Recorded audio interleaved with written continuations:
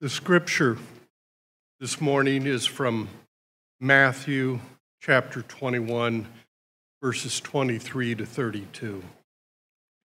When he entered the temple, the chief priests and the elders of the people came to him as he was teaching and said, "By what authority are you doing these things, and who gave you this authority?" Jesus said to them, "I will also ask you one question. If you tell me the answer, then I will also tell you by what authority I do these things. Did the baptism of John come from heaven, or was it of human origin?" And they argued with one another. "If we say from heaven, he will say to us, 'Why then did you not believe him?' But if we say of human origin, we are afraid of the crowd, for all regard John as a prophet." So they answered Jesus, "We do not know." And he said to them, "Neither will I tell you by what authority I am doing these things. What do you think? A man had 2 sons. He went to the first and said, 'Son, go and work in the vineyard today.' He answered, 'I will not.' But later he changed his mind and went. The father went to the second and said the same, and he answered, 'I go, sir.' But he did not go. Which of the 2 did the will of his father?" They said, "The first." Jesus said to them, "Truly I tell you, the tax collectors and the prostitutes are going into the kingdom of heaven ahead of you. For John came to you in the way of righteousness, and you did not believe him. But the tax collectors and the prostitutes believed him, and even after you saw it, you did not change your minds and believe him." Wasn't that beautiful, that choir? That is so fantastic. Thank you, Amanda, and everybody else that played part in that. It is so, yeah, absolutely. I'm always stunned when I hear voices come together and sound so freaking good. I mean, they're just so, it's just so amazing that it's like a magic trick to me. I'll never get over that. And it says something about when we as individuals bring our talents, our gifts together, what beautiful music we make. I mean, it's the sound of something holy to me when I hear that. I was looking at this tree right outside of our church here, and every spring robins come and they build a nest there. Since we've been here, as long as I can remember, there has been a nest there, and I saw them checking it out this morning. And so I encourage you to keep watching there. Obviously, they must feel safe there. That's my prayer for all of us, is that when we come here, we feel safe.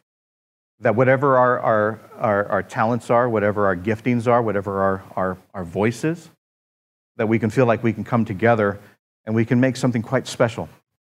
Just like the songs. Some of us can sing, some of us can't. Some of us have different gifts and different abilities.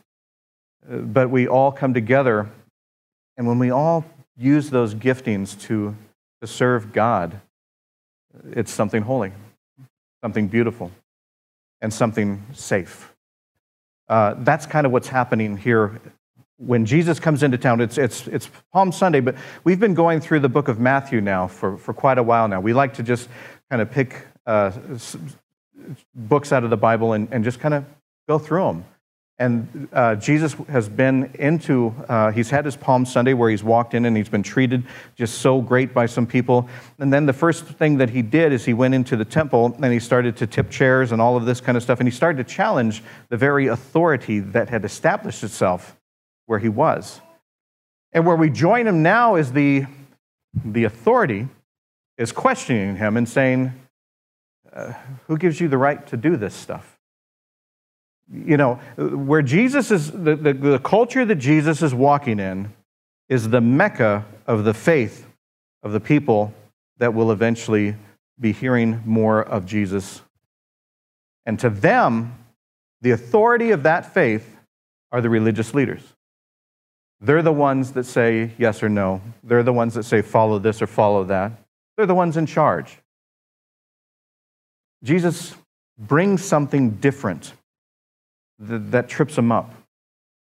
The people there are so used to following people. And what Jesus is representing is something far beyond that. What he's representing is the Christ. The Christ means the Messiah, the chosen one. The one that all of the studies of the Torah and everything of all these people for thousands of years has built to this. And it has scared the authority. So they come up to him and they say, by what authority gives you the right to do any of this stuff? How are you doing this? And who gives you the right to do it? And Jesus said, well, I'll ask you a question. John the Baptist, did he baptize by the authority of God? Or was it just something that he was doing? A human thing? Well, they sit there now they're perplexed. And they try to come up with the answer. And they say, you know what? If we say that it's from heaven, then that's kind of tricky, because now we have to follow, we have to acknowledge Jesus, because Jesus was baptized by John the Baptist, and John the Baptist said, this is the guy. But if we say that it's by human, this whole crowd's going to turn against us because they see John as a prophet. So they don't know how to answer that. And Jesus turns it back on them. And he says, well, if you can't answer that, I'm not going to tell you. I'm not going to answer you. Nah. And then he throws another question. Jesus loved to illustrate things by story. And he said, there's two sons. And father comes and says, I want you to work in the fields. One son says, I don't want to do that. But he gets off and he goes and he works in the field. Another son says, yeah, I'll do that. But then he sloughs off and doesn't. And what Jesus is doing at this time is he's taking the question that they have and he's expanding upon it. You see, what they did when he asked the question about who was John the Baptist, they didn't look for the answer. They didn't actually think about the answer. They thought about the reaction. They thought about the politics. They thought about their political standing. Not is John the Baptist called by God, but rather, how do we stay in power? What is our answer that we can give that will keep us in power? And that's what worried them. If they acknowledged that he was called by God, then their threat of giving that power away to Jesus. If they acknowledged that it was just a human thing, then there's a threat of giving that power away to people. Their perplexion was not about a theological question about who John the Baptist was. Their biggest challenge was, how do we stay in authority here, now? And that's when Jesus questioned them and said, you say you are following God, but are you? Which son is right, the one that says that he will, or the one that argues that he doesn't want to, but then eventually does? He's continually addressing the authority of that day. Because what he's doing, it's not about being a politician. To the religious leaders at the time, it was about being a politician. It was about staying in power, keeping that power, and being able to benefit from that power. It was about manipulation. It was about working people. It was about making certain rules, certain laws that would help them. It's about keeping them financially stable at the cost of other people. It was about them having that authority to when they were walking into the crowd, they would have people awing them and clearing the road for them. It was about that status for them. It was about making sure that the people around them, in some regard, remained puppets, doing what they wanted them to do.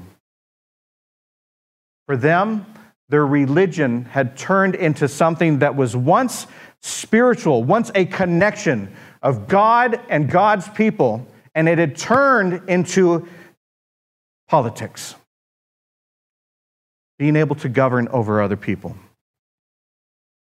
It had turned something very self-centered. And that's what Christ was calling us on. Notice I said us. Because what we learn from these stories, 2,000-year-old stories, are things that address things that are happening now. We are in a situation right now where it seems that a lot of us are following the politicians more than we're following Christ. Instead of following the words of Jesus, we want to check and make sure that it matches the words of a politician that we follow. I hate talking politics. I'm just going to tell you right now, I hate it, but sometimes it's necessary because Christ tells us something different. The politics at that time, it was about power, it was about prestige, it was about the haves and the have-nots, it was about keeping certain people away. It was about fear. It was about making sure that people feared the difference so that you could remain in power. It was about doing your best to go unchallenged and making sure that your flock is following everything that you say, even if what you say doesn't match what Scripture tells them. It's about working that difference. It's about making sure that you can reword it to where people in the temple could be selling things and making a profit and taking advantage of people that are traveling to worship God. It's about rationalizing things to where it fits into your box to where you can keep getting stuff, money, power. And then comes this Jesus. Some are amazed by what he's doing.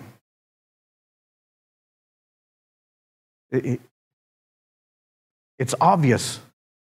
It's obvious to the religious leaders that this guy, he does have some authority because they asked him, what gives you the authority?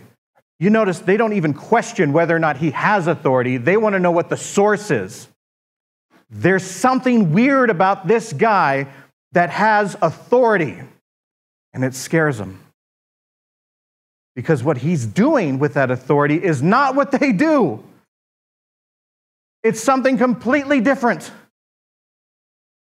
It's not about getting the votes and the power. It's not about the prestige. It's not about the being of this class. It's not about pushing people away. This guy comes through the gates, and the first thing he does is he welcomes people. And he makes connections with every single person that comes in his way. And he proclaims that the doors are open to everybody. He even says, you know, the prostitutes and the tax collectors, those were people that were thought of very low. Tax collectors are still very low. There's no tax people here, right? Because we're late on ours, so just so you know. He says they will know the kingdom of heaven before you do. His power, his authority is granting the doors open to what people consider the outcast and the low of the low.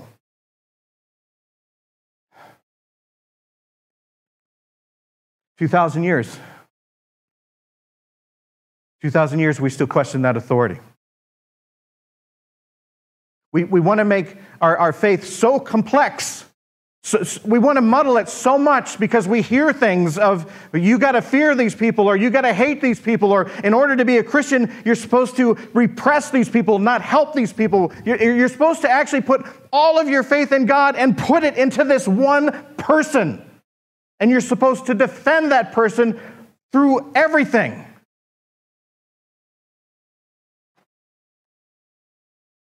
But then we have Jesus, who says the authority, it's not about this. It's about this. The authority that Jesus gives us is sacrifice. It's humbling. In days, they will see that authority taken to the cross. They will see this man of humble beginnings, of a very poor upbringing, give his life for those that are for him and those that are against him. He will give his life in a world of violence, in a world of power, in a world of all of this kind of stuff where force wins the day.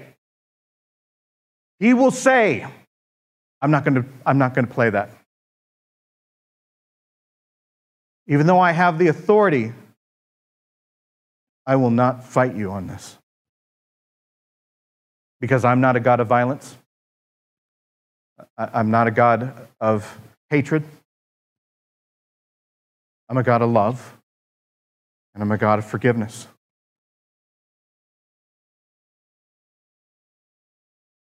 Now, I don't care what politician you follow,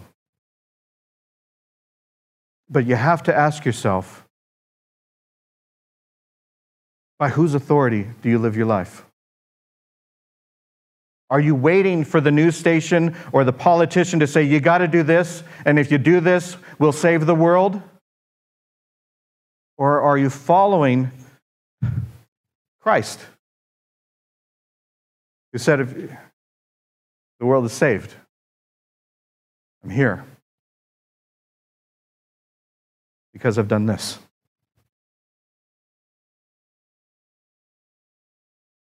Is that who we follow? Is that who we give authority to? And I know that some folks that are here and some folks that are watching this think that I'm speaking of one specific politician. And I just want you to know I'm not. I'm speaking about every politician from the time that they questioned Jesus up until today. There's been good ones, bad ones, but none of them are going to save the world like Christ does. None of them are going to affect us like Christ does. There is no policy change that is going to make me stop following Christ with all my heart, soul. There is nothing that is going to change that is going to keep our doors from being open. There is nothing policy-wise, who we vote for, who gets elected, that is going to affect the fact that this door welcomes people to a relationship with Jesus Christ. And the authority of Jesus Christ is what we celebrate here. And that authority means that you are loved exactly as you are.